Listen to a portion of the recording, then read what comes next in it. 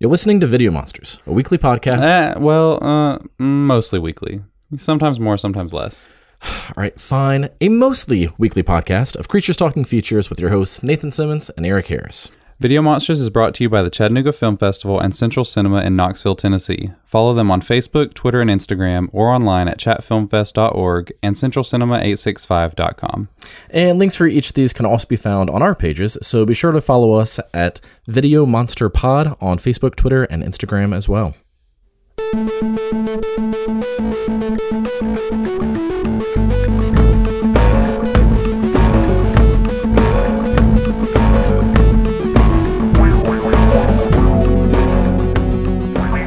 Hello and welcome to another episode of Video Monsters, where we take movies seriously, just not ourselves. I'm Nathan. And I'm Eric. And we're finally out of all of our Halloween coverage. Yay! But also boo. Yay! Yeah, boo. Yeah. Boo. see what it there? Because, ghosts say boo, but it's also an expression of sadness. Because, yeah. Because, we love Halloween.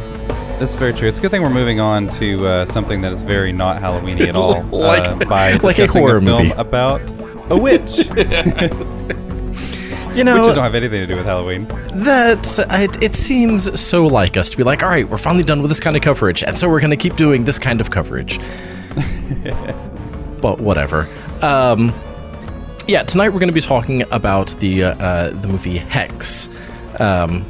Which, it's not quite Halloweenish. It is still horror-ish. We're going to get into that. But part of the reason that we're going to be covering Hex rather than diving straight into catching up on all of our History of Cinema episodes, because, it's November and we still haven't even done the 80s, so we're 3 months behind. Part of the reason that we're going to be doing this is we have an interview with the director, George Popoff, coming up soon, depending on when this gets released and depending on when other things get scheduled. So, it might be tomorrow or it might be a week from now, depending on when this is actually put out. But yeah, we're going to be talking with George Popoff, and I'm really excited about that because we covered his other film, The Droving, I don't know when, a couple of months ago. It was in July sometime. Was it? It feels like it's about 5 years ago because it was during the pandemic. Which we're still in the pandemic. Which, wear your masks, people. Come on. Yes, I concur. But yes, we did watch The Droving, and it was a really pleasant surprise for me. That was a film that if anyone out there in listener land hasn't listened to that review, well, first of all, go check out The Droving and then go listen to that review because it's a really fantastic little indie film. Yeah, I really dug it. And we talked about that one a fair amount in terms of some of the things that we loved the most about it were just those themes that were brought out and the way that it was done so well on such a small budget and a small, not really a small set because there were some great locations, but a small cast, it really did feel like a very small indie film. And it was only George Popoff's second film. And also, George, I apologize if I'm mispronouncing your last name. I realize that, I'm going with the way that I assume it's pronounced, but it could be pronounced any number of ways. I guess we'll find that out soon on the next episode. I believe that's correct. I listened to a podcast that he was on recently, and I'm pretty sure that's how they said it. Well, that might have been how they said it, but is that how he said it? Anyways, The Droving was only his second film. Hex was his first one, and was also co-written and co-directed by Jonathan Russell. And so we're really excited to be talking about, just to be covering his films. I think that it's one of the things that I love about talking with current indie directors is we've covered their entire filmography because this is their second film. I don't know. The completionist in me just loves that. Yeah, me too. It always bugs me when there's one outlier for someone that I haven't watched, and I usually don't ever get around to it. But yeah, it's really nice whenever we catch them early on.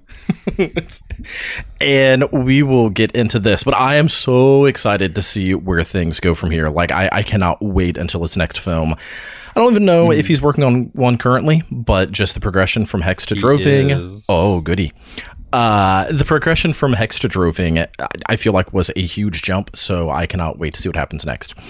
Anywho, that is all of the preface of why we are covering yet another horror movie right now, rather than catching up on our History of Cinema episodes. But we're going to be doing the same thing in this review that we do with all of our reviews, where we talk about our prior information, how it shaped our expectations, what we thought of the film from a technical standpoint, what we thought of it from an emotional standpoint / analysis, how rewatchable the movie is, and who we recommend the movie for / what that movie would pair well with. So, Eric, prior information. Yes. What you got? Not much, really. Just that I knew that this was the first feature from the director of The Droving. Going into it, I knew a little bit. I mean, basically, the plot synopsis is pretty simple. It's basically about two soldiers during the English Civil War, and I think it's set in 1644, I believe is when it said, who kind of run into each other in the woods, and then they're on opposing sides. I don't know if I mentioned that. And they are running around the woods kind of fighting with one another, I guess, and then a witch shows up, and that's about it. I didn't even that's pretty much all that I knew about it going into it. Yeah, the synopsis on IMDb for both Hex and The Droving, and also let me go ahead and say this: we are going to be referencing The Droving a lot during this interview. Or not interview, during this review, not because that's the movie that we're talking about, but because there are so many similarities and so many overlapping themes that it's going to be difficult to not talk about some of those. Sure, yeah. One of those first similarities is the IMDb description is literally one sentence long. So with Droving, it's a guy's looking for his sister during a festival. It is about all that it says. I don't have it pulled up, so I don't know literally what it says. And for Hex, it's just two soldiers during the British Civil War are stuck in the woods by a witch. And that's about it. There is hardly any synopsis. Here's how I would describe it for anybody who's interested in this film. The way that I would describe it is, think about in the Fellowship of the Ring, when the hobbits are on the way from the Shire on the road to Bree. Okay, and let's say that Sam goes crazy for some reason and starts chasing Frodo through the woods trying to kill him, and then they end up stumbling into the Blair Witch Project. That's basically kind of what you get out of Hex, but with less overt fantasy that you would get from something like Fellowship of the Ring. It's a lot more subtle. You know that you could have just used Return of the King, not Return of the King, whichever one it is, where they're going through the woods with Gollum, right? You could have just used that example because they are on opposing sides. The only reason I said Fellowship of the Ring is because a lot of the locations used in Hex remind me of it looks very similar to the area where they're being pursued by the ring wraiths in Fellowship when they're hiding under that little embankment. That's what I kept thinking of a lot while watching this film. It also, I will say though, one thing I want to kind of put out there, one of the things I knew ahead of time from reading just a few of the reviews on Letterboxd is that I feel like this term is a little overused, but it's a bit of a slow burn. It is a film that really takes its time with its scenes. So, it almost has the feel of kind of like those early scenes in something like Solaris, the Tarkovsky film. So there's a lot of long shots of, people looking out. I'm kind of getting into the technical a little bit, but that's something that I think is really important to know going in, is that if you're looking for a horror film with a bunch of scares or something, this isn't exactly what you're getting out of that. This is much more of a contemplative, meditative kind of film for the most part. Yeah, and that's definitely something that I plan on mentioning when we get to the technical, in terms of it is an incredibly slow burn, but based off of, so my prior information, this wasn't a complete non sequitur.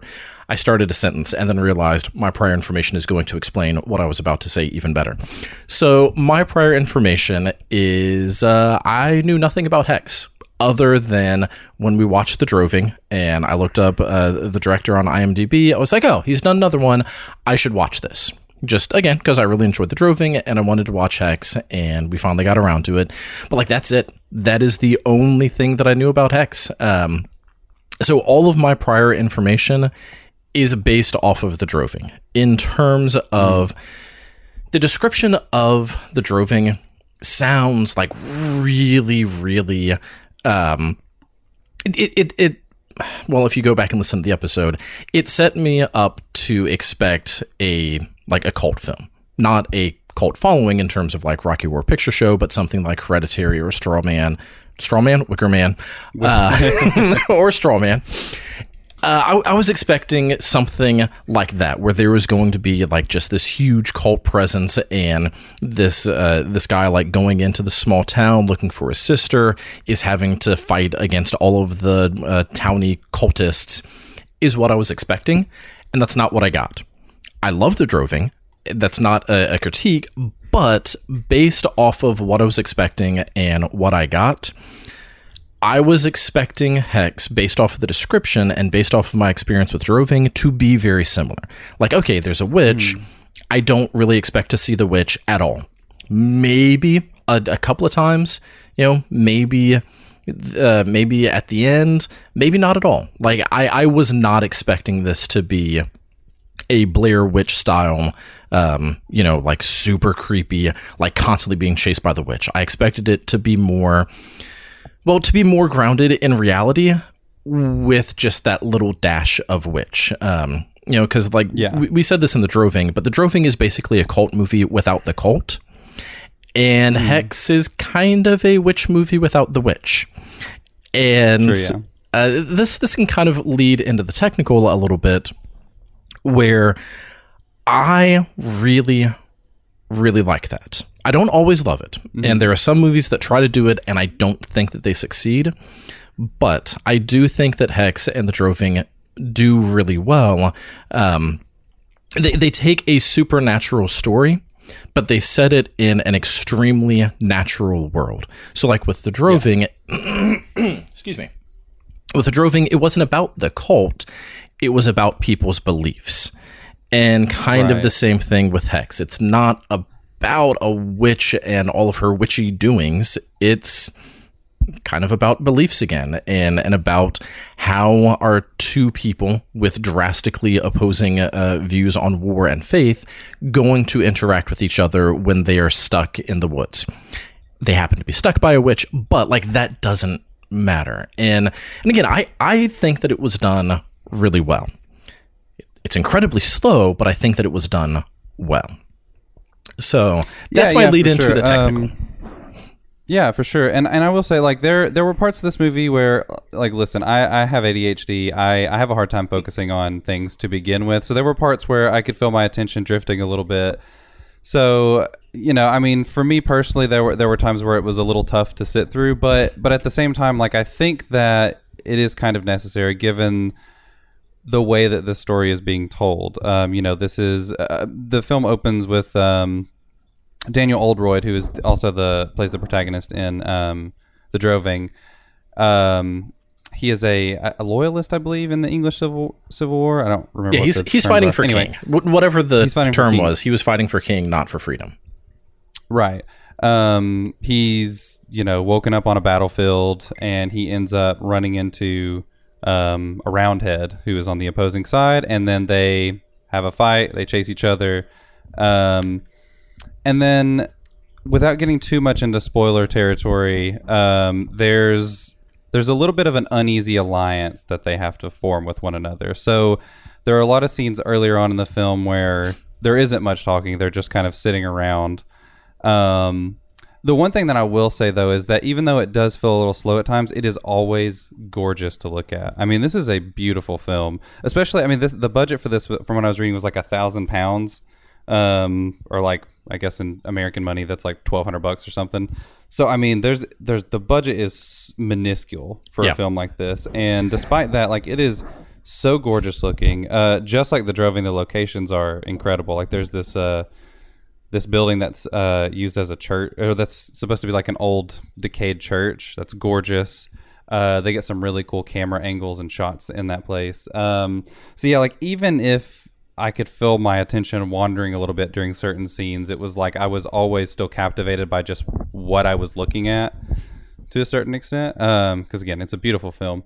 Yeah, it's got beautiful locations. The music, because I actually did pay attention to the music this time. For anyone who listened to our Droving review, the music was great.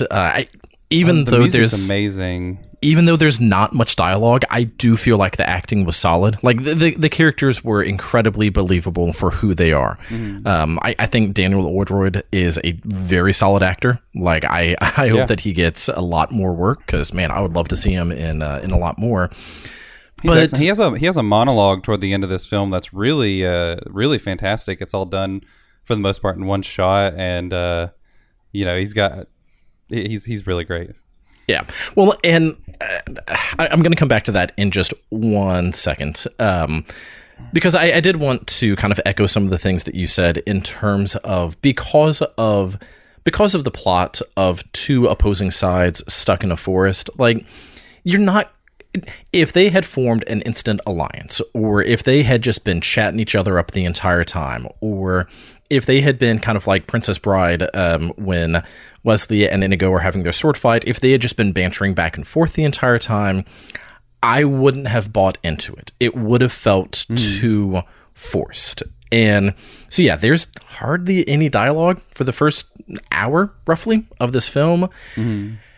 And again, that does make it very, very slow, but I also feel like that I feel like that's part of what made it believable. I feel like that is what gave it some of its reality of, yeah, two people who want to kill each other but aren't killing each other. What are they going to talk about? Not much. Right, and so I do feel like that was believable. And that also does lead to a lot of show don't tell.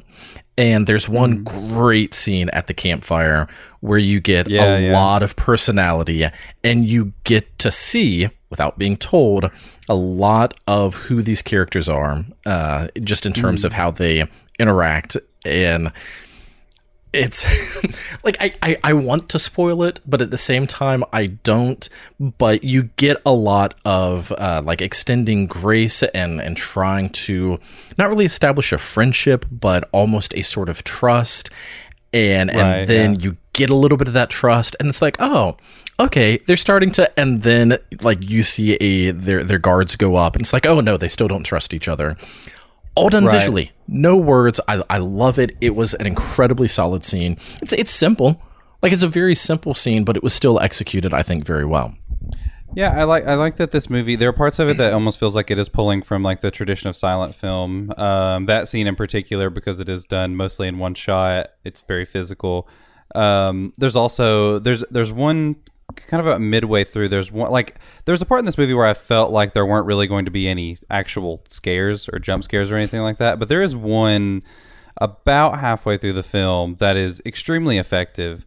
That is very much pulled from like the Nosferatu playbook, I think. Yeah, to a certain extent. I really, really like that scene a lot. So yeah, I don't know. It's really nice to, especially for a first time director. Like it's. I mean, you have to have like it's a bold decision for your first film to essentially make what is almost a silent film for the most part, for the first 2/3 of it. I mean, that I feel like that takes a lot of confidence in your ability to tell a story visually. Yeah, and there is a lot more dialogue in the last 30 minutes, and there's a lot of things that are explained. We're not going to go into spoilers. We're going to try not to go into spoilers. There is a lot that is explained in the last 30, and honestly, I'm glad that exposition wasn't, or I'm glad that it wasn't like that throughout. I'm glad that there wasn't exposition throughout the entire film, because then it would have felt like they were just telling me a story rather than showing me the story. And yeah, and again, for what this movie is, I don't think that it would have worked for them to just sit down and tell me everything that's going on in that first hour. Sure, yeah. Something else that also plays a part in why it is so quiet for the first hour it takes place over a very short period of time. Like, it's almost real time for about the first 30 or 40 minutes. Not exactly, but roughly. So like the first hour of the film is probably over the span of about a day. So it's not given them much time to form that connection. There's not much reason for them to trust each other yet. There is I do feel like there is enough of the groundwork of, at this time, believing in witches was a much more real thing, which is why when they do start to realize, oh, we have to like actually come together to defeat this, there's not a whole lot of, oh, but don't you understand? There's a witch. What? Witches aren't real. There's more of just like there's an evil presence in this forest. Yep. Yeah. We got to work together. Yep. Like it just kind of makes sense, as opposed to trying to set something now where you would have had to have a 20-minute scene of people trying to argue with someone over whether or not the boogeyman is real. For sure, yeah. And I think it adds a lot of additional tension to the film, too, I feel like if they were constantly talking and bickering at each other, it would undermine a lot of the tension and diffuse it a bit. Plus, there's some really great sound design in this film. Like, especially, I'm not going to give this part away, but the very last scene of the film, there's one shot in particular that involves this kind of like scraping noise. It's like a mortar and pestle type of thing. Well, yes, it is. But at first you don't know that, and you just hear like some scraping noises, and just see this image. And there's something about that was just very deeply unsettling, and most of it is just because of you don't know exactly what you're looking at or what's happening. All you can hear is this just scraping on a wall, basically. And there's something like that's so, especially whenever you're working with a low budget and with a small budget like this, like just simple, effective sound design like that can go such a long way. Yeah. And I feel like this movie really gets that right throughout the entire film. But that last scene in particular really unnerved me in a way that I was not expecting. So speaking of the sound, I very, very, very strongly recommend watching this movie either with headphones or with surround sound, because of not only that scene, but also there's another scene where you kind of hear voices, sort of ish, but not really, but also definitely, but also kind of, but yeah. And it's definitely something that I feel like you need to be surrounded by to experience it in a way that's going to have a stronger impact. Yeah, it really, the sound design in those earlier scenes, it's very subtle, and it's really like designed to try and put you in the headspace of those characters. Like, it's almost like, did I really hear what I just heard? What's going on? It really helps you to get into, like, to identify with their paranoia. Yeah. Well, and speaking of, did I really just hear that? Eric, let me know if you noticed this as well, but there were a few times outside of that very specific scene where like there's voices and stuff going on, but after that is when I started noticing it. Did it sound to you like some of the sounds of nature were not natural? Like some of the birds, it didn't sound like real birds. It sounded, I don't know, like it almost sounded too rhythmic. It sounded too unnatural. And I don't know if that's the way that bird sounded, but it almost sounded like someone had recorded a bird and then like played part of it backwards at times. Maybe. I didn't quite catch that on my own, but I wasn't listening with headphones or anything. I was just in my living room when, trying to watch this while also doing laundry and a million other things too. I was watching it with basically noise-canceling headphones, so that was the only thing that I heard. So Gotcha, yeah. No, I didn't quite catch that. Oh, well, again, it could just be me. The ambient noise is very effective, though. Like, there's constant like noises of birds and other things out there that really, really situate you in this environment. Yeah. All right. Is there anything else about the technical? Because there's a ton of emotional stuff that I want us to discuss, but also I want us to be careful not to spoil things. But also, sure, yeah. I want to give enough reason for people to stick to the end, because the themes in this movie I feel like are so strong. But I'm trying to think if there was anything else on the technical side. One of the things I said I was going to come back to this. The monologue that Daniel Oldroyd has, again, about an hour-ish into the film, he's telling a story of something that happened in his past. And in any other movie, I would have expected there to be some sort of flashback, even just like the sounds of battle, like something to try to quote unquote put you in his headspace so that you were almost hearing things as he was remembering them. And that doesn't happen. Like it's like he is just telling you a story. And again, like that, that's a limitation of such a small budget of not being able to create this epic battle scene to flash back to. But at the same time, again, I really appreciate that you don't have that, because it does force you to stay in the moment, especially since most of it is that just that one shot. Like, you are there and you're not focusing on the battle. You're not focusing on what he experienced then. You're focusing on what he's experiencing now as he's telling the story. And again, I feel like in lesser hands, it very easily could have just been, all right, come on, get on with it. But I don't know. I really dug that scene, especially because, it's kind of a turning point in the film. But man, I loved how that scene didn't do what I was expecting it to do. Yeah, no, I actually really agree with you. We talk a lot about, show don't tell on this podcast, and I think in most cases that is correct, depending on how you approach it. But there is something, like one of my favorite TV shows of all time is The Leftovers, and that is a show that very much is about subverting your expectations. And there are so many times where you're getting these lengthy monologues about something that happened that's just absolutely incredible.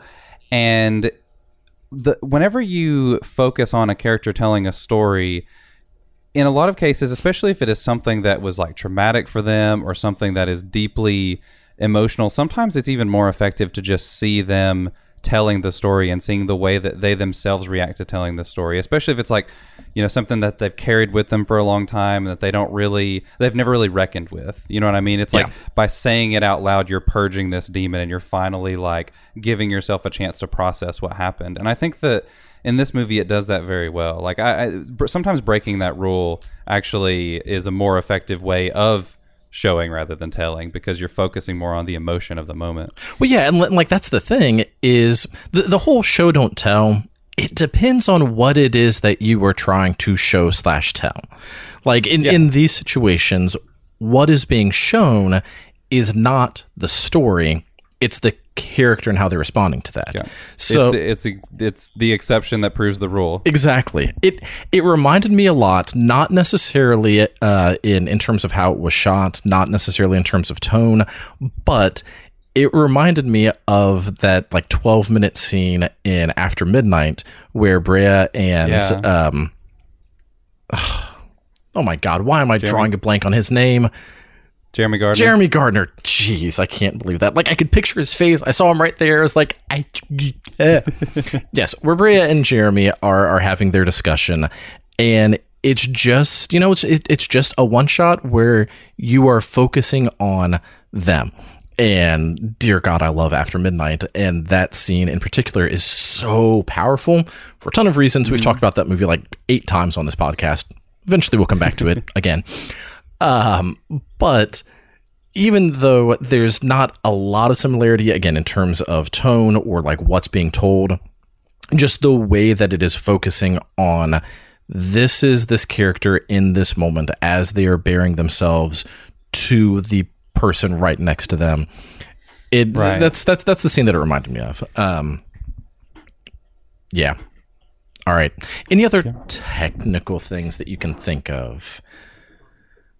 No, I think that's pretty much it. I think what really excited me about this movie was kind of some of those themes that it really gets into, especially in that last 30 minutes or so between the characters, and then also how they deal with this supernatural presence that they both feel. Yeah. And I still don't know how I feel about how they dealt with it. But part of me loves it because it's like, yeah, that's what I expected ish. But part of me also hates it because it's like, man, there's so much that I want to talk about this movie that gets into spoilers that I'm trying to not spoil. Like, I think that we can talk about most of the themes and then maybe have like a slight spoiler section because I really want to talk about some of these things. I feel like we can talk around it pretty well. The thing that stands out to me, I want to talk about literally the last scene of the film. Yeah, so it's fantastic. We'll talk around it, and then we'll get to a section where we give a spoiler wall. It's a movie that's it feels like it's very fascinated in faith and like spiritual warfare and kind of like the inherent contradictions of being a person of faith. Like, I mean, for one thing, the two main characters are both people who are very devoutly religious, but still like find themselves on opposite sides of one another, which, you know, as a Protestant Christian in an area of a lot of evangelicals who I adamantly disagree with on most things, like it's something that I really connected with in this movie. Yep. Where it's like, how can two people who essentially believe in, you know, this, in the Christ figure who is all about empathy and compassion and helping the poor, like how can we have such drastically different interpretations of the same text? Yep. So this is not a spoiler because this is one of the first scenes of the movie when the two characters meet each other. And we've said Daniel Oldroyd a few times. We should probably at least say the name of the other actor / character. I think it was Tony Broadbent? It was... Tony Broadbent. No, sorry, William Young. Yeah, Tony Broadbent is the... I pulled up IMDb too, even though Tony Broadbent is listed first in the crest. William Young is the other actor playing Thomas. And Daniel Oldroyd's character is Richard.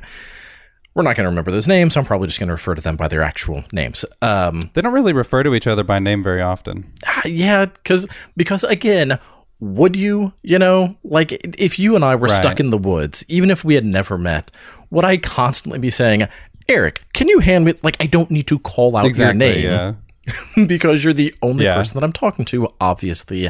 Again, little things like that ground that realism, because it just makes sense. If that's the only person around, you wouldn't keep saying their name.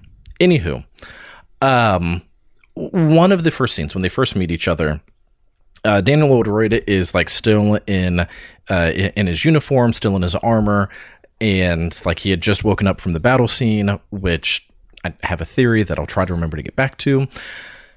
And William Young is walking through the forest, and they encounter each other. And Daniel draws his sword, and like he's ready to kill him. And William's like, "It's not you that I have a quarrel with; it's your king." Basically saying, "I don't want to fight you. I don't want to kill you. There's no reason for us to fight. We are just people. There's nothing different between us. This is not the battlefield. Like, we're not fighting over anything right now. We are just two opposing people, two people with opposing views that encountered each other.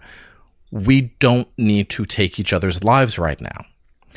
Right. He didn't say all of that. He just said, "My quarrel isn't with you, it's with your king." To which Daniel Oldroyd said something along the lines of, "Well, then this will be a quick death." Basically, if you're not going to fight back, then I'm just going to slay you. And even though this movie was made in 2017, you know what? This movie was made during a time that it might have been on purpose. I could not help but think, Daniel Oldroyd is like a Trumper where he is so devoted to, I am told that I must follow this person, that if I see someone with a different view, I'm going to tear him down regardless of why. And again, I don't think that I don't necessarily think that was intentional. I don't think that Daniel is portraying a bad guy in this film, but in that initial scene of, here's this guy just trying to have freedom and, you know, to just care about other people. And here's this guy who is so devoutly committed to following what some man in a high castle told him. I just couldn't help but make that comparison. But that's also the way that my mind works. Yeah, for sure. I don't know if it's necessarily a direct correlation to American politics or if it's just like a general... I mean, it could just be there's a general bending toward right-wing extremism in the world in general in a lot of places. In the UK, actually, especially. There's that. And again, I don't necessarily think that was intentional, but because of the current climate, I couldn't not read some of that into the film. For sure, yeah. And it's what's fascinating too is the way that your perceptions and assumptions of both of these characters really change quite a bit by the end of the film. In some ways that don't feel like they betrayed the characters that you've seen already. Yeah. Which is very fascinating to me. Like, I don't know, it's just so. I'm trying to think of a way to segue into the next point. Well, here I'll just interrupt so that way, if you can't find a natural segue, you already mentioned that this film is a little bit about faith, and like it is. This entire film is about faith and the way that it shapes people's actions and loyalty and what is worth fighting over, and is it worth fighting over, and how do you fight over yourself? Like, I mean, there's a moment, without spoiling again, it's like, why would God protect me? Right. There's a moment that's like that. So, I mean, there's so much that, in terms of the way we view ourselves, the way we view others, so much of that can be shaped by faith and also warped by faith in an instant based on the way that you perceive the threats around you and the way that you can use faith kind of as a scapegoat to shield yourself from feeling like you are making poor decisions in a way. Yeah. It's like, oh, well, you are the other, and, you know, my God, I will speak for my God and say that God tells you that you are wrong and that you are the evil, and so therefore, because in my mind, my God says that you are evil, it's a permissive act. Like I'm given permission to do something that ordinarily would be frowned upon in my religion, but I'm doing it in God's name. I mean, you know, it's obviously. We're going to come back to this in once we get past that spoiler wall, because I need to talk about some of the specifics. But along that line of why would God protect me, there's also a really fascinating. I'm trying to say it without spoiling it right now. There is I feel like a fascinating exploration of the role that faith has up to a point, you know? Mm-hmm. Like, yeah, faith is guiding my actions. Faith is guiding my actions. Faith is guiding my actions. I'm having an emotional response. Faith is out the window. And yeah. I can't wait till we get past that spoiler wall so I can actually dive into some of those details, because, man, again, the last 30 minutes of this movie could have been the movie in and of itself, in terms of that is where so much of the meat of this film is. But none of that meat would have had any reasoning without that first hour. Like, without some of that setup, without getting to know more about these characters and some of why they're doing what they're doing, nothing in that last third would have mattered. It would have just been like, oh, okay, here's two people kind of fighting each other. Whatever, don't care. Yeah, I really love it, because it is such a good depiction of again, those contradictions. Like, as a person of faith, you know, I use these principles to guide so many of the decisions that I make in my life. You know, I'm constantly thinking like, okay, is this what's going to be best for everyone, not necessarily best for myself? However, it's also like it gets into some of those more institutional things too, where it's like, I have struggled with my faith so much, not because of anything that God has done to me, but because of the way that people who say that they represent God treat other people. You know what I mean? Like, I am a major Gandhian Christian of love your Christ, hate your Christians. Like, I've been that way since I was a kid. Of faith in God is one thing. Assholes fucking it up in the church is another. And like, thank God when I was a kid, I was able to separate the two to realize when a person of quote unquote faith does something terrible, that's not God. They're actually breaking from God. Anger. Yeah. It's one of those things where, like, there's so many times where I wrestle with my faith, and not even necessarily, I mean, again, it's part of it is like, there are times where I wonder if overall, if religion has actually been more harmful to the world than beneficial. And I hate that I feel that way again, because like I do feel very strongly about my faith, but at the same time, it's like from a historical perspective, it's really hard to reckon with some of the things that have been done in the name of Jesus. We could very easily turn this into a much longer podcast talking about some of those things in terms of like, yes, you need organized religion in terms of some of that community, and that's some of the outreach in terms of how you reach others to bring them into the faith. But also organized religion is what led to the Crusades of, do you believe what I do? No? Cool. Now you're dead. Like, it's so messed up. But this is not a history lesson. We don't have time to get into all of that. Sure, yeah. So much more of what I want to say is getting into spoilers. So let's just say this, and then we'll smash through that spoiler wall and dive into a lot more. I think this movie is really solid. I think that The Droving is a better movie. This is in case you don't stick through the rest of the episode if you're cutting it off here. I do think The Droving is a better movie. I think that some of the themes that get introduced in Hex get more fully explored in terms of how they impact a person in Droving. But the jump from Hex to Droving and just how much I feel like there was improvement over just a couple of years, I cannot wait to see how that improvement continues and to see where George goes next. I hope that he continues on with these themes of faith and trauma and grief and isolation, and because I feel like he's exploring them so well in a way that feels genuine, like in such a way that I feel like he has a major trauma in his past, is how well he is exploring them, and I cannot wait to see what happens next. One last thing. Yeah. I was just going to say one last thing so that we can get to that spoiler wall. After watching Hex, later that night, I also watched Green Room, which drastically different in tone, some similar themes, and spoilers for Green Room, in case you've not seen it, amazing movie. Go watch it if you can. Yeah, it's one of my favorite movies of the last decade. I adore Green Room. It is an amazing movie.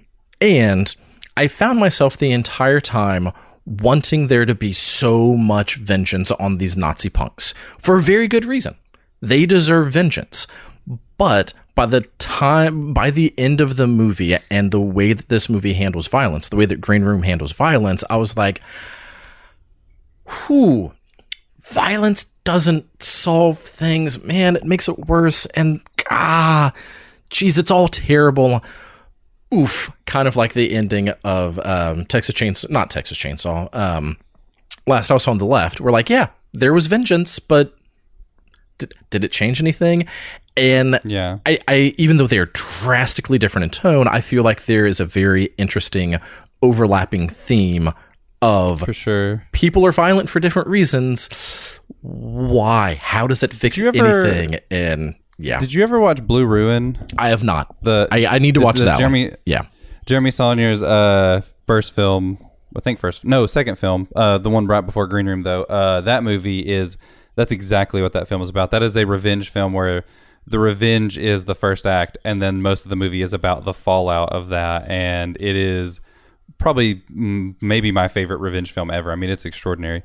I need to see that. I'm totally with you though. Like Hex is a really good. You can definitely see that Hex was kind of like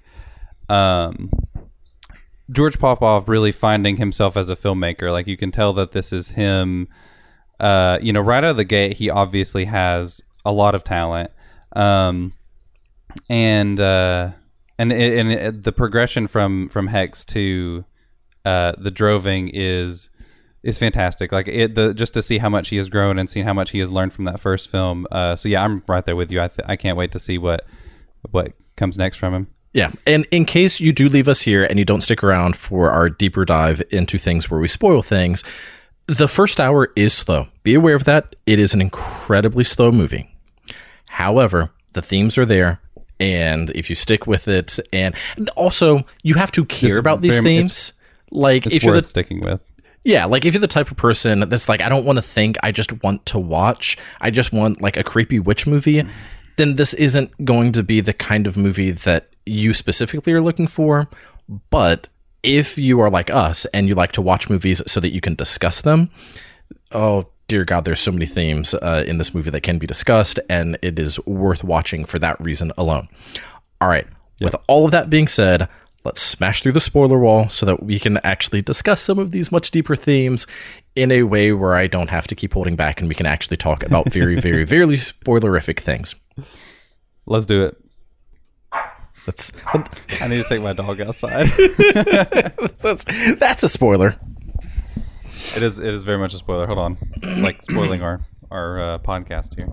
Exactly. It's spoiling the moment.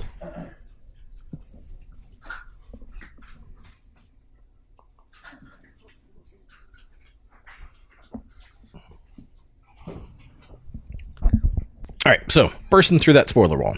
So from here on out, we're going to discuss things with spoilers. And I know that I said a few times, oh man, there's a ton that we need to talk about. It might honestly only be like 2 or 3 main things that we end up talking about, but there's so much meat in those 2 or 3 things, and the entire movie is built around them. So we've already talked a little bit about like the role of faith and loyalty and how that sort of comes through in these characters and being in the situation, you know, dealing with war and stuck with each other and et cetera, et cetera, et cetera.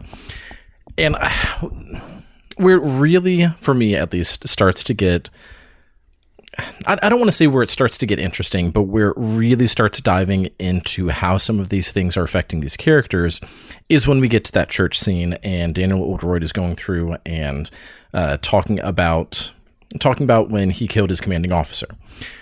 Actually, you know what? Before that, again, with some of the show don't tell, I forgot to mention this earlier, I think there's a really cool, very short montage when they're sort of prepping to go back to the church, and you see Daniel Oldroyd like putting back on his armor and like getting all suited up. He's like, all right, I'm going into battle. And then you see other dude whose name I've already forgotten, and of course I don't have IMDb pulled up as I'm saying this.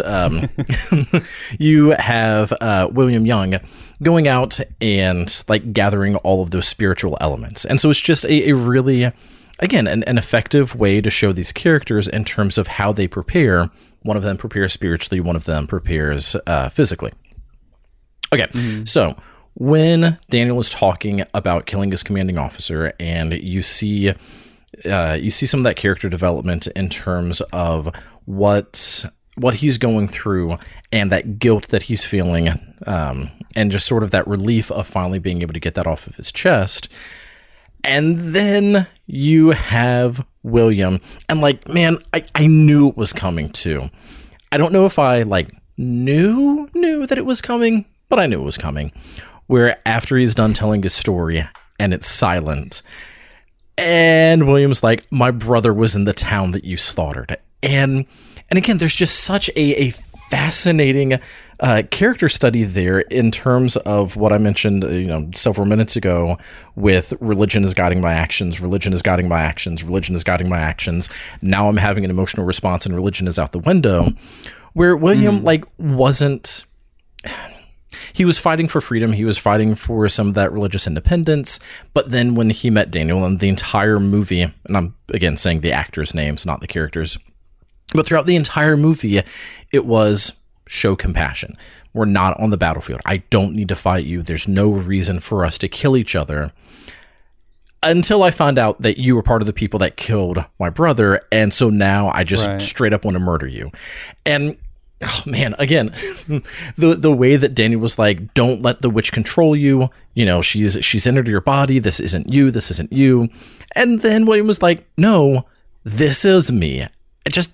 I don't know. There's so much there in terms of how just one simple fact can have a drastic change on the way that someone is responding with quote unquote compassion. You know, like it's only compassionate until there's a real reason to care almost. Yeah, it's like with a lot of people, it's, I can preach whatever message I feel is right until whatever it is that you're doing affects me personally, and then all of that's going to go out the window. There's a real, like, for a lot of people of faith, it seems like there's a real compartmentalization that goes on where there's you're talking about something most of the time in an abstract way. It's easy to just say, yeah, have faith, hold on, we're going to get through this or whatever. And then once you finally come up against some obstacle or something that like hits home, it totally changes your perspective on that. I do think that's really fascinating. The other thing that's really interesting about that is there's this power dynamic to religion where it is in a lot of ways it essentially hinges on guilt. You know what I mean? Like with religion, so much of it hinges on... I have no idea what you're talking about. Well, it's like as Christians, we are made to feel guilty for our actions. We are sinners. We are not worthy of God, but he loves us anyway. That's like the crux of this relationship. Is like we are loved by someone who is all-knowing and all-seeing and all-powerful, and he knows the mistakes that we've made, and he knows how horrible we can be to one another, but he still loves us anyway, and that's the all-consuming love or whatever. So we have this all-consuming love or whatever. I mean, whatever. Whatever. All those good vibes. Whatever. Who cares? I was running down a rabbit hole. Sure. I was trying to get myself out of it. But like, so much of it hinges on guilt. However, it's only in certain contexts. Like he feels guilt because he hurt someone who believes the same as he does and who he saw as a superior. Wait, what's the word I'm looking for? As someone who is above him, right? Someone that he can look up to, and especially with the the response of the people left alive were considered heroes, and the ones who were died, right. They were praised for their sacrifice, and there's that awareness of I wasn't a hero, I killed one of my own on accident, but still, and. He didn't. And then there's the whole all these people, all the other people on the other side who I killed, they have my respect, but not my sympathy. Again, despite the fact that we're I love that line because one of the other lines of dialogue around that, where he's trying to get William to not kill him in that moment, he's like, I forget the exact phrasing, but something along the lines of. Something along the lines of war has to continue for the war that has been going on to be justified. Yeah. I forget exactly how he phrased it, but it was something like, if you kill me now, then your brother's life was given for no reason. And it's like, wait, that doesn't make any sense. But of course it makes sense to the soldier of, well, the reason that war is justified is because it's a war, and as soon as the war is over, then what was all the fighting about? It's just it's a very circular reasoning, but it makes sense why that's his circular reasoning. Yeah, and it's the reason why, again, I love the way that this movie examines faith from so many different angles, and why it looks at all of those different ways that we compartmentalize it, and how we typically pick and choose things that fit whatever our narrative is, more so because we feel guilty and we need to use faith as a reason to justify the way that we behave. First, I feel guilty because I accidentally killed my commanding officer. Then later, once we get to the end of the film, I feel absolved of guilt because God says this person that I am about to kill is evil in my mind. And man, that end scene, and we're probably going to jump around a little bit because as we say things, it's probably going to remind us like, oh yeah, also that. But yeah, when they get to the end and they're talking to the witch, I wish that she had been in more of the movie just because of the dynamic that she brought. But also, if she had been more of the movie, it would have changed what the movie is, et cetera, all those other things. But when she is giving her monologue about how she used to hear laughter and joy coming from the town, and there used to be good things, and then she heard pain and cries and suffering, and she heard all of the shrieks of war. And, whether or not it's the same town that they were talking about, it doesn't matter. It's obviously the quote-unquote same town, because of the fact that he's a soldier and it's in the middle of a war. It's the result of the actions of soldiers like them that she has become the way that she is. Yeah. But here's the thing that is so beautiful about how all of this works out. And, oh, man. So she's a witch. And again, this movie is presented in a very natural setting to where there's a couple quasi-supernatural things that happen, but it's not like some of the, it's not like the ending of Hereditary. It's not like that kind of witchiness. You could honestly read this as a story that is not supernatural at all. Oh, yeah. I feel like there's a valid way to see that as like she's not even really doing anything to them. She's just a convenient excuse for them to. It's really fascinating too, because it's like they despite the fact that they hate each other, there's nothing that will unite a group of people more efficiently than a common enemy. Well, and here that's is ultimately what brings them together. Here's what's so beautiful about that. She trapped them in the woods. And as a result, these two enemies formed a bond and a mutual respect for each other. And they had plenty of opportunities to kill each other, and they didn't. Again, this movie is presented in such a way where the witchcraft could not necessarily be real, in terms of there might not be any supernatural element, but it also is presented in such a way that, yes, the supernatural is real. And she did not use her witchy powers to kill them. Like, she very easily could have killed them, and in her mind have been justified, because if they are the perpetrators of violence, if you remove the source of violence, then you remove some of the violence. But because of the fact that it was all of that pain and suffering and death that was sort of, destroying the world as it is, it made sense that she wouldn't kill them. She would just kind of trap them, keep them from killing by removing them from the situation, but not engaging things on their level of just outright killing them. Yeah. Then of course you can get into the question of which is worse, being dead or being tortured by a witch, but doesn't matter. Like, she wasn't even really torturing them. She was just like, hey, live here in the forest, stop going killing people. But their response, especially William, especially the one who is presented as more kind and religious in all of this, is the one who's like, no, she's evil, we need to kill her. And again, there's just such a fascinating switch in character from the very beginning of the movie, where William meets Daniel, and he says, I don't want to kill you because I don't have a problem with you. It's your king who's trying to essentially tell me what to believe. And then by the end, you don't believe what I believe, so I'm going to kill you. It is just, again, the themes in this movie, we really could talk about for hours. And man, I love that ending.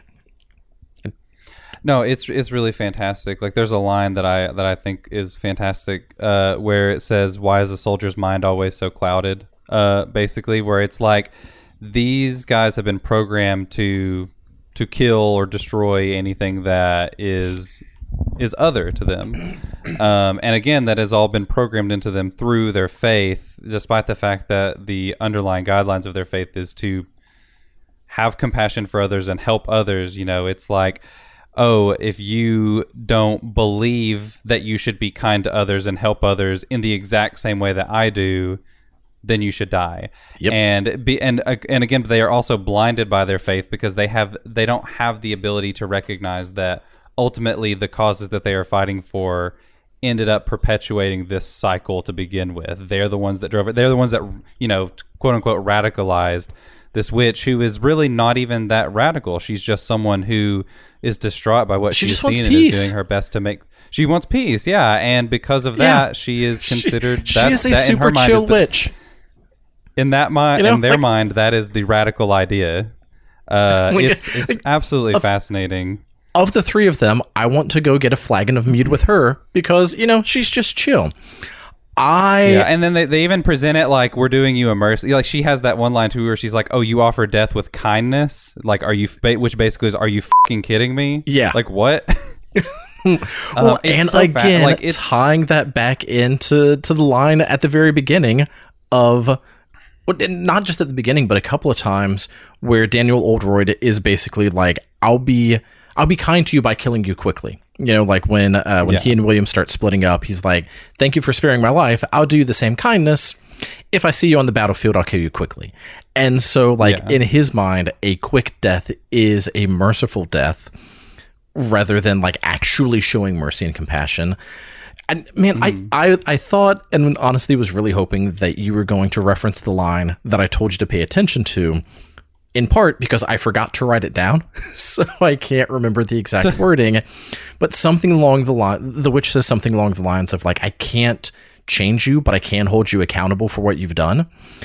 And again, like, because she's not killing them, she is just presenting the guilt to the soldier of, look, your life is about killing. Your life is about destroying other people who don't agree with you. Your life is about just following orders. So I'm going to haunt you with the mistake of killing someone that you don't think should have been killed. And then for the for William, it was almost more of a, I'm going to haunt you by putting you with the person who killed your brother. We don't know if he actually killed his brother or if he was just part of the regiment that invade the town. But still, like, she's not actually doing anything. She's just putting their own bullshit in front of them, and they're getting mad about it to the point of killing her. Again, so... honestly, the more that I talk about this movie, the more I enjoy it. Yeah, it's really fantastic, and you know, to think about the way that it hit me personally, you know, to go back to current politics in the United States right now, and the way, like, it's something that I really struggle with as a Christian, where it's like, I mean, I'm just gonna get all out right now. Like, I despise Donald Trump as a human being, as a president. I think he is absolutely horrible. But I live in a town where 80% of the people support, like, literally, looking at the voting tallies, 80% of people in this area, including the majority of my family, support this man, despite saying that they're Christian, despite, you know, like, all these things that feel so antithetical to everything that man stands for. And there's a line in there. Well, it's because God can work through anyone except a Democrat. Yeah, we don't need a perfect human. We need a perfect person for whatever that bullshit nonsense is that they say. But, like, there's a part in this movie where there's, like, before they go and confront the witch, Daniel Oldroyd's character is praying, and he says, like, he's talking about his enemies and how he hates them with a perfect hatred, and it like really hit home with me, because there are so many times where I'm like, I hate this man, and I really want to hate people who support him, but I also can't. Like, I don't know, like, I constantly struggle with, like, I despise this person. I almost feel like some of these people who support the horrible things he's doing should be social outcasts and pariahs, but if we do that, then that's just going to push them off into their own little bubble, and it's going to perpetuate all these things. And, you know, is it better to show them kindness or do better? And if I am angry, and if I do feel hatred toward these people, is it justified? Is it righteous? Like, is that what I should do? I don't know. It's like I constantly struggle with how I am actually supposed to react to these situations, because in my heart I just feel so much pain and anger towards the people who have let so many of these horrible things happen over the past 4 years, just totally turn a blind eye to it. And I don't know, it's a real struggle that I have, and this movie again highlighted those things. And, you know, I mean, I guess on one level I'm just grateful that I have the self-awareness to recognize the contradictions in my in my behavior, and the way that how I feel versus how I want to be, and what is the right thing to do and the right way to feel. Right. And, like, anyway, honestly, this movie gets at that so well, I think. Well, yeah, and, like, that's what I was going to say. This movie does such an amazing job of that, because who is the villain of this movie? You know, there's the obvious, like, okay, well, because we're following Daniel and William, again, actors, not characters, throughout the entire movie, the other is seen as the antagonist, because you're like, oh, well, they're trapped in a forest by a witch. Obviously, witches are evil, so they need to destroy this evil and get out of this trap. But then you get to the end, it's like, wait, no, she's not evil. She's the one who actually makes the most sense in all of this.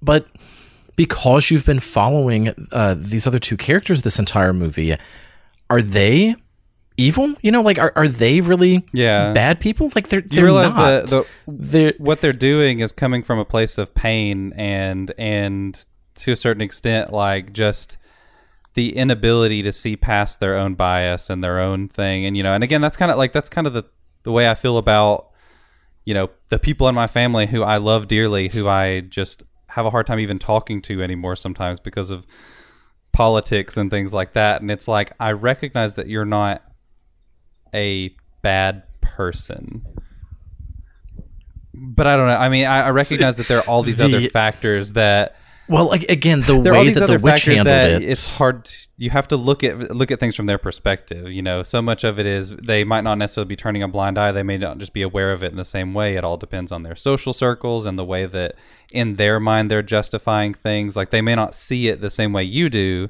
You know, whether that's wrong or not, you know, it all depends on the situation, I guess. But I don't know. It's just it's so hard to. Well, but it's so hard. But again, like, honestly, no, like, none of that straying, because this is one of the things that makes Hex so great is, again, all of the things that can be discussed and all of these real world applications, because, like, what you're describing is kind of what the witch was doing in terms of, right. I see the bad that you have done. That doesn't mean that you are a bad person. Some of it has been an intentional bad. Some of it has just been complacent with the evil that others have done. But even though I am going to shine a light on it to let you, or, you know, to force you to confront the things that you have done, I'm not going to stoop to your level of then engaging in the way that you've handled it to address the problem. So again, like, because, right. yeah, she has them and then she trapped, gets killed for it. But exactly. And she ends up losing her life because she is trying to help these men to a certain extent. Like, she doesn't condone their behavior, but at the same time, she is like, look, I'm trying to make things better. I want things to be better. And the only way to make things better is for you guys to understand where I'm coming from and where you're coming from. And then she dies. So, you know. Yeah. And oh, man. She doesn't just die. And again, man, God. Yeah. The way that she dies of William, again, the little soft-spoken religious dude, is the one who repeatedly stabs her. Like, not just a let's put her out of her let's put her out of her misery. Let's make this a merciful killing. It was not. That was not a merciful killing that he engaged in. And so much to talk about. It was yeah. Well, first off, he was killing her in anger, but he was not killing her mercifully. Like, he was killing her in a very agonizing way, because he was stabbing her, like, in the stomach and the chest. He was stabbing her in places that, yeah, she's going to die because she's going to bleed out, but she's not going to die instantly. And Daniel's just standing there struggling with it, I think. Like, he wasn't really okay with it, but he was also okay with it. And then, you know, it cuts to black right as this happens, so you don't actually sees it. But then he does actually kill her mercifully by cutting off her head. And so again, it's just such a fascinating dynamic of, you start this movie with William saying, look, just because we believe different things doesn't mean that I want to kill you. I just want someone to stop telling me what to believe. I want someone to stop oppressing me, which is why I don't have a problem with you. I just have a problem with your king. And then by the end of the movie, it's, you don't believe what I believe, so I am going to kill you very slowly and painfully because you have a different belief.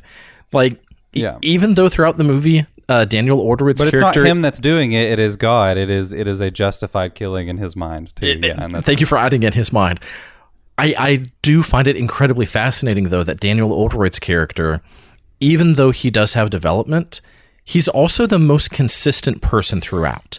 You know, like I feel like his convictions at the beginning of the film are the same convictions that he has at the end of the film in terms of, look, if I'm going to kill you, I'm going to kill you quickly. We're here for a purpose. It's not personal. It's business. You know, like he's very godfathery about it, whereas William is not. And I think it is endlessly fascinating. And again, the last 30 minutes of this film, so much to unpack, especially in relation to our current setting. It's really terrific. And it plays out very simply. You know, it's really just a short, maybe like 3 or 4 minute conversation between these people where every single line that everybody says just has layers of meaning to it. I wrote down so many lines just from that last scene, just because it was like, oh man, this is so good. And I mean, and the sad thing is it even goes back as far as like it feels like it's very much pulled from historical context, like, you know, witch trials and witch hunting and stuff. Like that's obviously, there's a little bit to that there, but it can be applied to a modern context as well, obviously, from what we're saying. I don't know.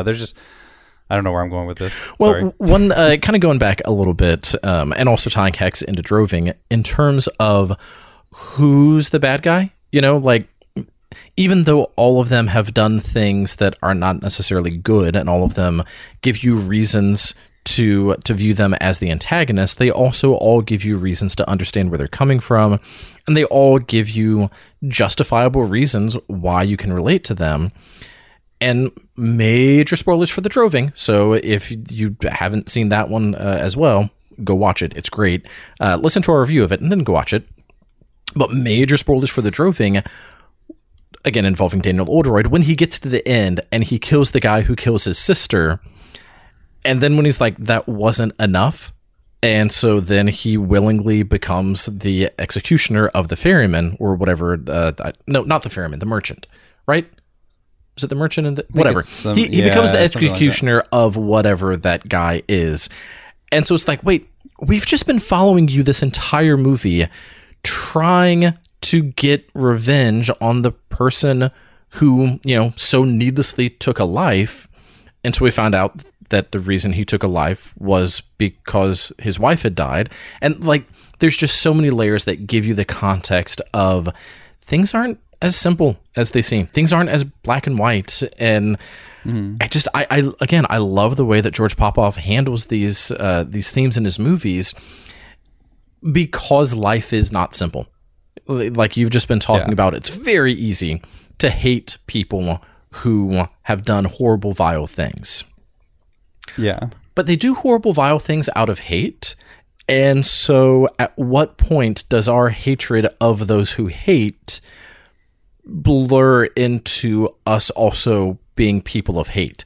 And it's just exactly. It's such a hard line. Such a struggle internally. Yeah, like right. why because even you also like can't on this condone I it. struggle to. Yeah, you know? Exactly. Like I can't condone it. I can talk to them about it, but normally that just makes things worse. Well, but like that's one of our complaints about people.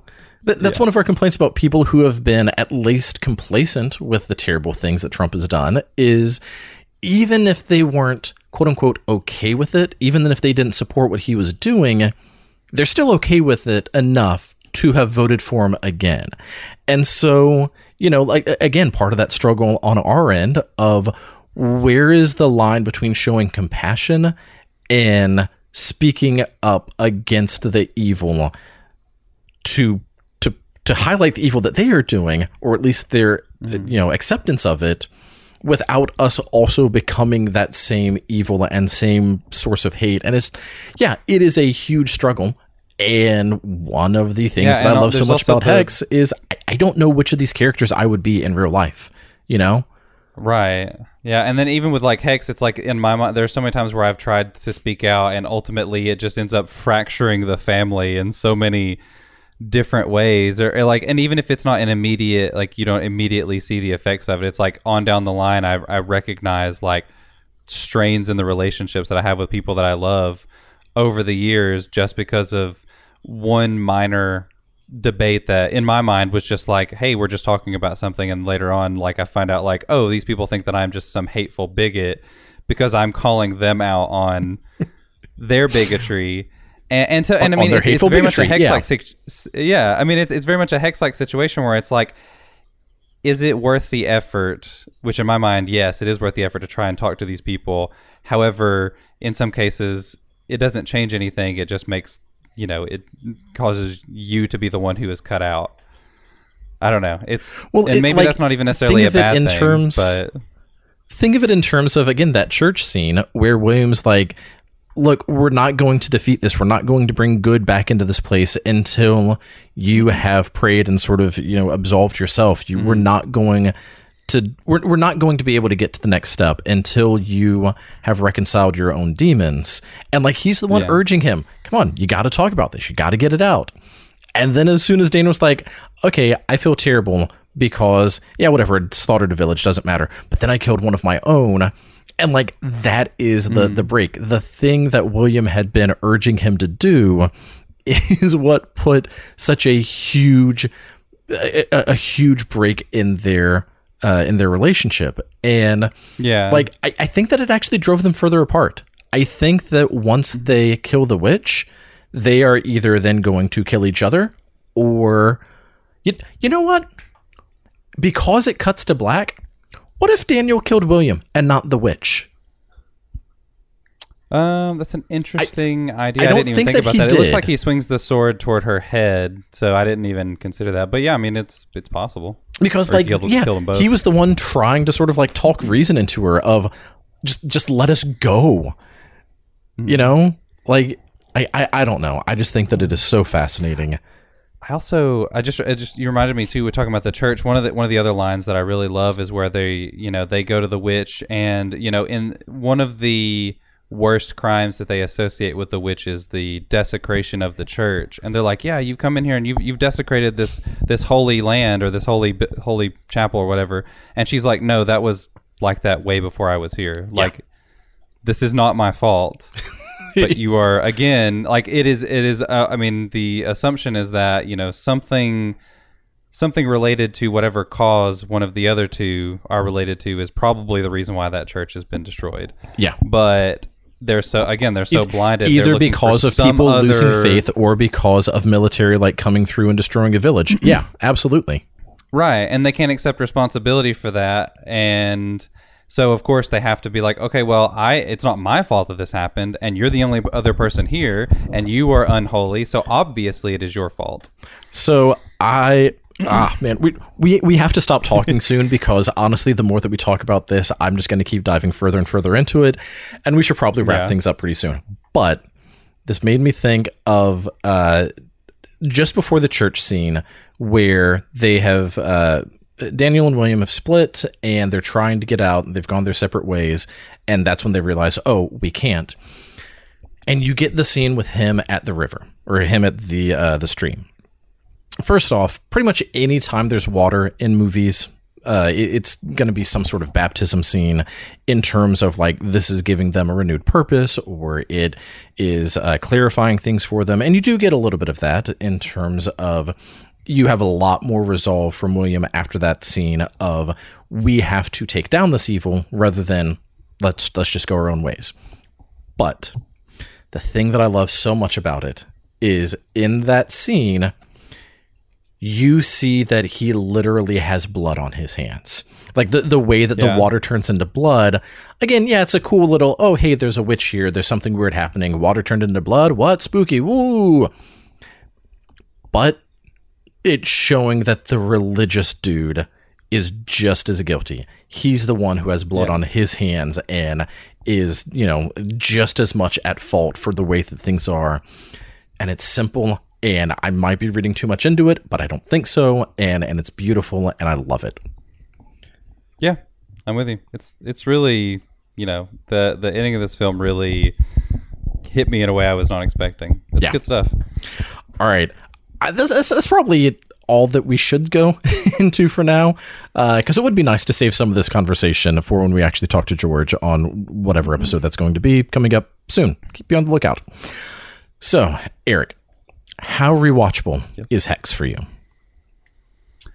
I feel like it's the kind of movie that I would really have to be in a very specific mood to watch. And that's just, I mean, again, that's just me. Like, I have to, especially with a movie that requires me to really pay attention, I need to be in a mood that I am very rarely in because of the fact that I'm constantly having stuff to do. Like I said, when I was doing this movie, when I was watching this movie, I was doing laundry. Like, there's always something going on when I'm watching movies. That's very rare that I can, like, just put myself in a dark room and sit and watch it.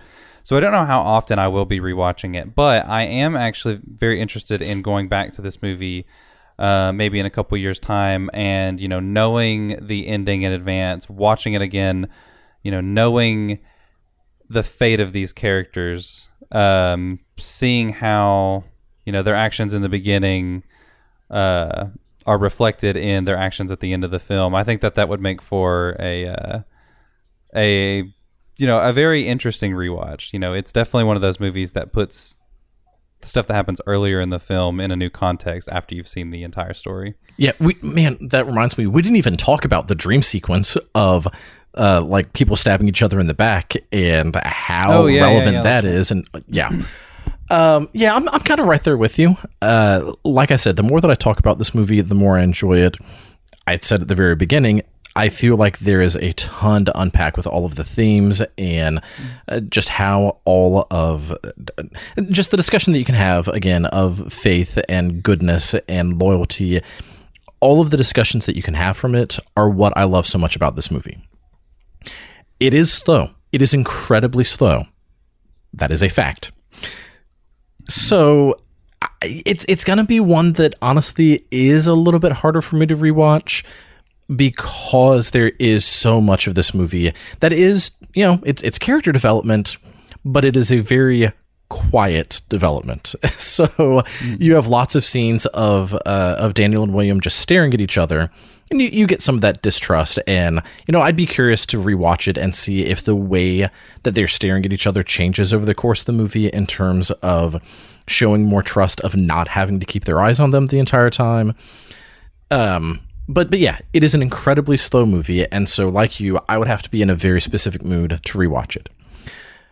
But it's also beautiful, and I love the music, and so I could also very easily see this being something that I turn on. I could see myself rewatching this for two reasons, and they are opposite ends of the spectrum. One reason is to not have to think and just have some pretty scenery and some cool music on, like while I'm cleaning or whatever, and just kind of having it on as a background movie.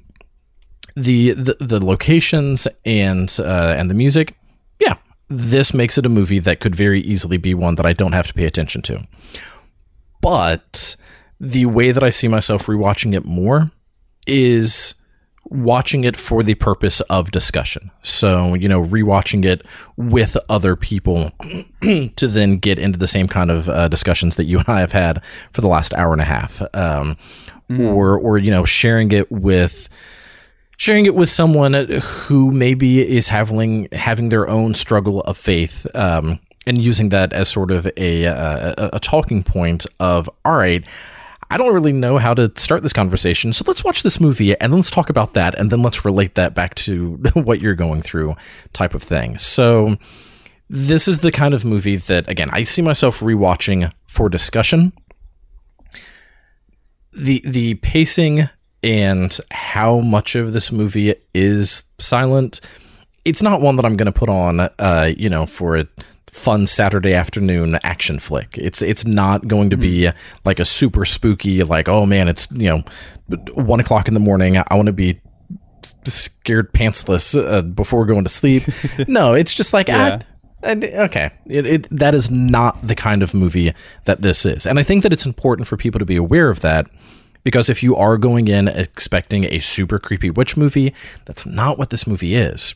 If you're going in expecting a big action sequence, battle, Civil War style movie, that's not what this movie is. This movie is an examination of faith and loss, and who would you be in this scenario? Because, again, I don't know. I'd like to think that I would be the witch, honestly, but I don't know. because sometimes people say things and it pisses me right off, and I'm just like William, and I try to be the kind person, but then I just want to shove a cross through them.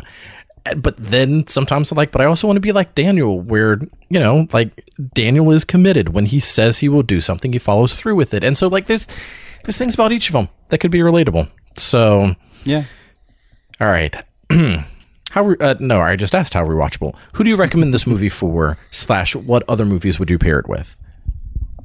Yeah, so I'm with you in saying that it's not necessarily one that I would recommend to a typical horror film, person who's just looking for a bunch of scares and that kind of thing. I feel like it's definitely a film for someone who enjoys, that kind of slower, more contemplative stuff. Something like, it's very much in terms of pacing, kind of like 2001 or something like that. Or really, and I'm pretty sure that in one of the podcasts I listened to, Popov mentioned him as an influence, but Andrei Tarkovsky, who made movies like Stalker and Solaris. It very much is in that realm. Another one, like in terms of movies that are about faith, one that just came to mind is The Passion of Joan of Arc, which is a silent film. Much like this movie, in a lot of ways is a silent film that is about somebody who is being pushed to the limits of their faith and who is really sticking to their convictions in a little bit more of a positive way. Okay, let me rephrase that. Not necessarily positive, but it is a film that it is examining, those different aspects of, someone who is legitimately trying to stick by their faith in a way that is compassionate versus someone who is using faith to oppress others. I don't know. It definitely has a lot of complexity to it in much the same way that Hex does. Of course, in Joan of Arc, the churchy, judgy dudes were obviously the bad guys. They were obviously the bad guys. Yeah. For sure. There's less gray area in that. I started to say in a positive way because it's like Joan is like steadfast in her faith and it is being used in a way that like is not designed to hurt other people. But then I was like, oh yeah, but she's also like being tortured by, men of the clergy or whatever. So It's like, nah, maybe that's not the best. Maybe positive is not the right word there, but. Yes. That's what about you? So I've already kind of said this, but, and I recognize that this might not be the best way to go about it, but part of my recommendation for who would enjoy this is a little bit of clarification of who would not enjoy it, in terms of, again, like if you're looking for a super witchy film, that's not what this is. If you watched The Droving and you thought that The Droving was a little too slow, then you're not going to enjoy Hex. However, if you watch The Droving and you really enjoyed that one and you appreciate how the focus is, again, on conceptual thematic elements rather than big set pieces, then I do think that you're going to enjoy Hex. And obviously, coming from the same director, of course, it's going to have a lot of those same themes. But yeah, for me, I would put Hex in a triple feature of like a witch night, but it would be the first movie and ramp up in intensity as you go along. And so again, even though I did really enjoy, you could start off with like Haxan, and then go on to Hex, and then do like the witch. Maybe. See, that's the thing. Haxan's a lot of fun, a weird sort of fun. It's a complicated film. Haxan has so many bizarre scenes that I feel like that is a step up in energy from Hex. It was one of the ones that I was considering.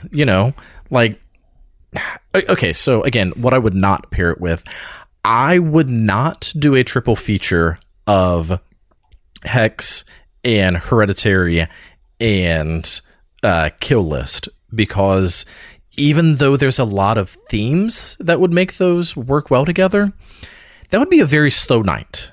And again, I think that they're all great movies, all different movies, but I don't feel like that would really ramp up the energy, especially depending on when you start. It might be a little too easy to fall asleep during one of those. Again, all great movies, but all slow. If I was going... sorry, go ahead. I was just going to say, I like the Kill List comparison. I think that's a pretty good one. It's got a little bit of a folk horror kind of thing to it. Plus, one of the movies that was recommended to me on like Amazon after I watched Hex was A Field in England, which is a Ben Wheatley film. Who's the same guy that did Kill List. That's also about the English Civil War. Yeah, that one's been on my radar for a while, but I've not had a chance to get to it. But from what I've seen of Wheatley, I love his work. All right, so if I was going chronologically in terms of when the movies take place, I would do Häxan, Hex, and then Suspiria. If I was not going chronologically, I would probably do Hex, Suspiria, and then just something that is just balls to the wall crazy, which I recognize the irony of using the phrase balls to the wall when talking about, a witch film. But You Drag Me to Hell. Ooh, yeah, that perfect. Yes, this is why I have you as a co-host.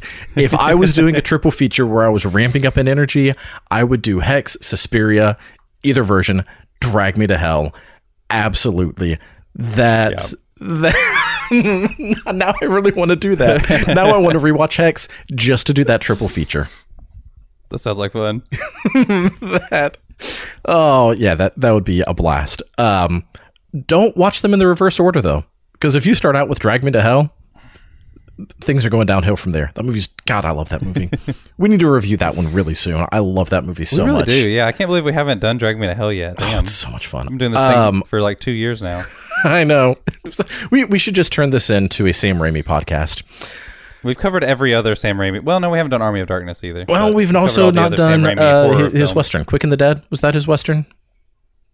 Oh, yeah. I was just thinking of horror specifically with Sam Raimi. Ooh, you know what we really need to do? A Simple Plan. That movie is fucking amazing and nobody ever talks about it. Well, we will talk about it when we eventually get around to it. All right. Again, there's probably a ton of stuff that we could keep talking about with this film, but I don't want to talk it too much into the ground because I do want to leave some things for us to discuss with George. And when we talk about him, we're not going to talk just about Hex. We're going to talk about both Hex and the Droving and, obviously what he plans to do from here. But if you enjoyed our coverage of Hex or the Droving, then be sure to check back very soon for an interview with George Popoff. All right, Eric, where do you want people to find you? I can be found on twitter.com at The Chimerican. That's TheChimerican. I can also be found at Instagram, which I guess is not Instagram.com because it's an app. I don't know. Is it Instagram? I don't know. Whatever. I don't know what I'm doing. Instagram at Chimerican Reviews. Well, you know how like if you go to when you go to Instagram on like a computer, doesn't it just like tell you to get the app on your phone? Like it's not even made for when. You can still you can go to like a specific. Yes, you can go to Instagram. I don't think that you can upload from a computer, but you can still go to like Instagram.com/Chimerican Reviews. Gotcha. Okay. Yeah. I just thought at one point you couldn't even look at Instagram stuff. Anyway, I don't know why the hell I'm getting bogged down in this. I'm also at letterboxd.com at Eric Jay. I love how you give like the websites. So like twitter.com and letterboxd.com and I like to change it up. Sure. You can follow me / the podcast on Facebook, start Twitter. Going http://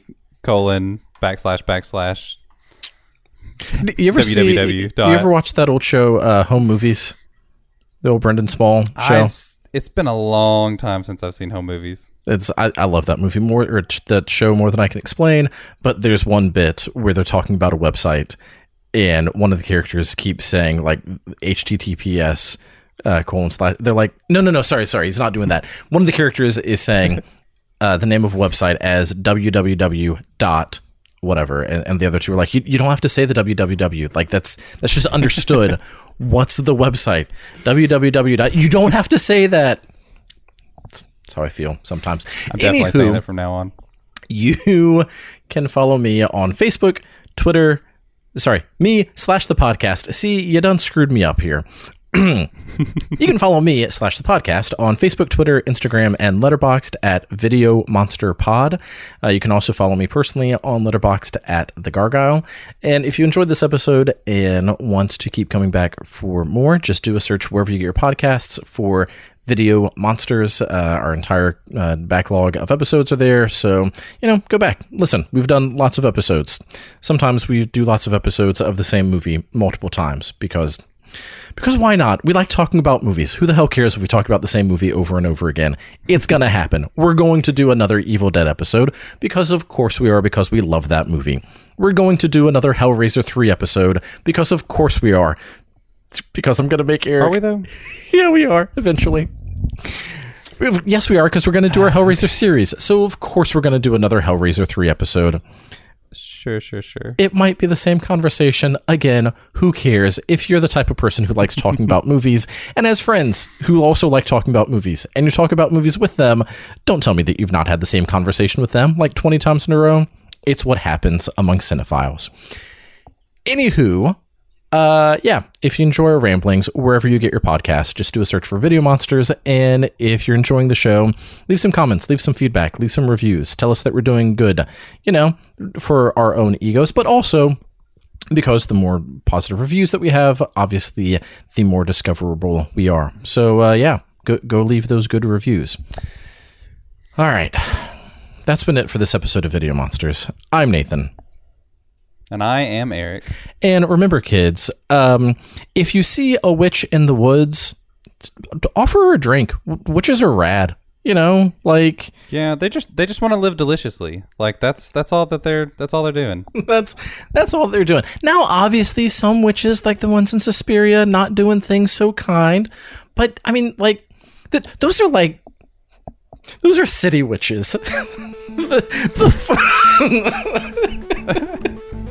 The forest witches, they just want to live in peace and harmony. So... city witches. Like what? I don't know. What do city witches do? I don't know. Anyway, I don't know. But yeah, also... them city witches.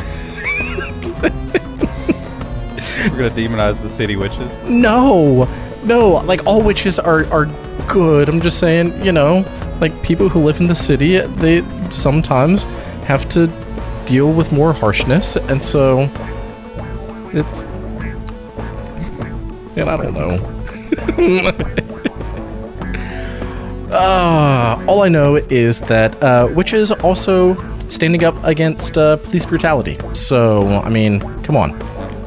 God, how did we get through this entire episode and not talk about, the very, very real situation of witches actually standing up against police brutality and how that, so directly relates to some of the themes in Hex? How did we get through this episode and not talk about that? I don't know. I don't actually know what you're talking about. Are there real witches were doing witch things? Yeah, no. Have you not seen some of the pictures of Amish and witches standing right next to each other, both protesting police brutality? No, I didn't see that. That's interesting. What? Yeah. Listen, well, here's the thing, though. If you really want to get rid of witches, if you really have a problem with witches, they're really just here to dismantle the patriarchy. So help them dismantle the patriarchy, and you won't have to worry about witches being around anymore. So true. Their job will be done. So yeah. Yeah.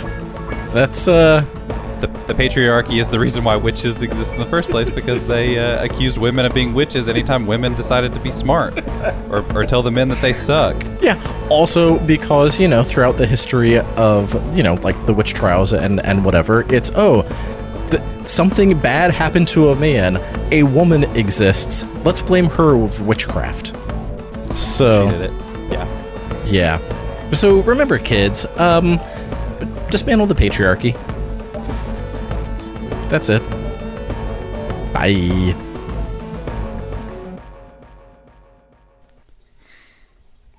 I was going to drop my inhaler like a mic drop. I wondered what you were doing. Well, yeah, that's what I just need to explain it for your benefit, not for mine. As soon as I held it up for a second, I was like, no, that's dumb. Then it would have just sounded like you were just dropping shit over there. Yeah, I know. You probably wouldn't even hear. I actually am holding a microphone. I guess I could have literally dropped it, but I don't want to hurt. I don't want to destroy your equipment there. No, do not drop my microphone. Damn it. We're still recording, aren't we? You're going to put this on the end of the episode. Maybe.